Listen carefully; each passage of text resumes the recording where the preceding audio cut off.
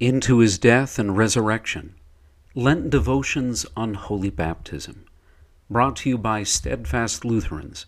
Visit us at steadfastlutherans.org.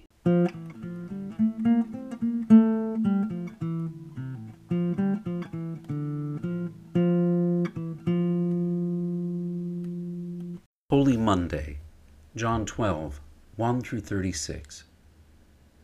6 days before the Passover, Jesus therefore came to Bethany, where Lazarus was, whom Jesus had raised from the dead. So they gave a dinner for him there. Martha served, and Lazarus was one of those reclining with him at table. Mary therefore took a pound of expensive ointment made from pure nard, and anointed the feet of Jesus, and wiped his feet with her hair. The house was filled with the fragrance of the perfume. John 12, 1 through 8.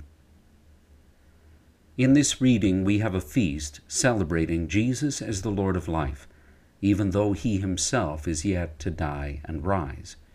We also have Jesus being anointed for his burial while he is still alive. It may seem out of order, but these things happen because Jesus' work is as good as done. He's not going to fail. In baptism, things seem out of order for us as well. We've died with Christ, and yet we still live.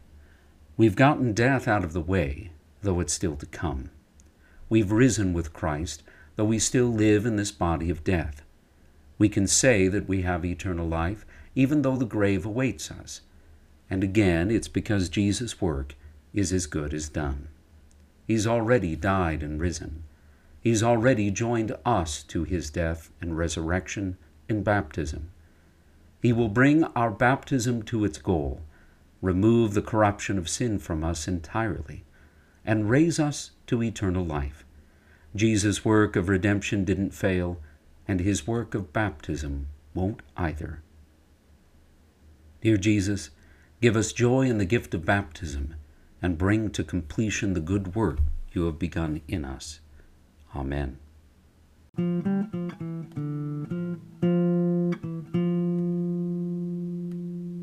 Come back tomorrow for another devotion from Steadfast Lutherans.